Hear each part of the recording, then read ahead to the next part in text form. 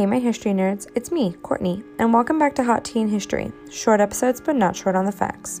So grab your tea and let's talk about what historical event took place on May 26. Today we're going back to 1924, when President Coolidge signs the Immigration Act of 1924.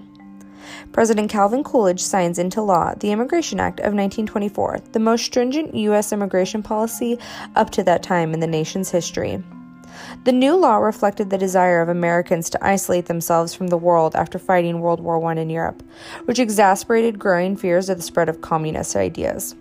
It also reflected the pervasiveness of racial discrimination in American society at that time. Many Americans saw the enormous influx of largely unskilled, uneducated immigrants during the early 1900s as causing unfair competition for jobs and land.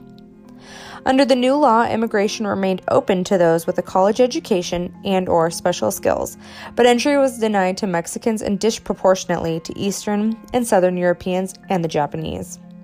At the time, the legislation allowed for more immigration from Northern European nations such as Britain, Ireland, and Scandinavian countries. A quota was set that limited immigration to 2% of any given nation's residents already in the U.S.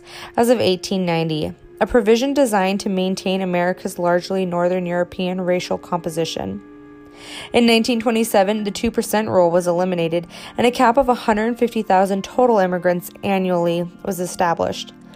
The law particularly angered Japan, which in 1907 had forged with U.S. President Theodore Roosevelt a gentleman's agreement, which included more liberal immigration quotas for Japan.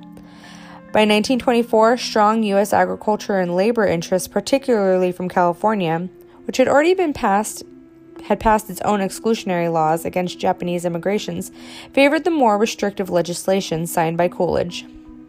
The Japanese government viewed the American law as an insult and protested by declaring May 26 a national day of humiliation in Japan. The law fanned anti-American sentiment in Japan, inspiring a Japanese citizen to commit suicide outside the American embassy in Tokyo in protest. Despite becoming known for such isolationist legislation, Coolidge also established the Statue of Liberty as a national monument in 1924. Thanks for listening to Hot Tea in History. Join me tomorrow to see what historical event took place on May 27th. And remember to share my podcast with all your history-loving friends. Later, nerds.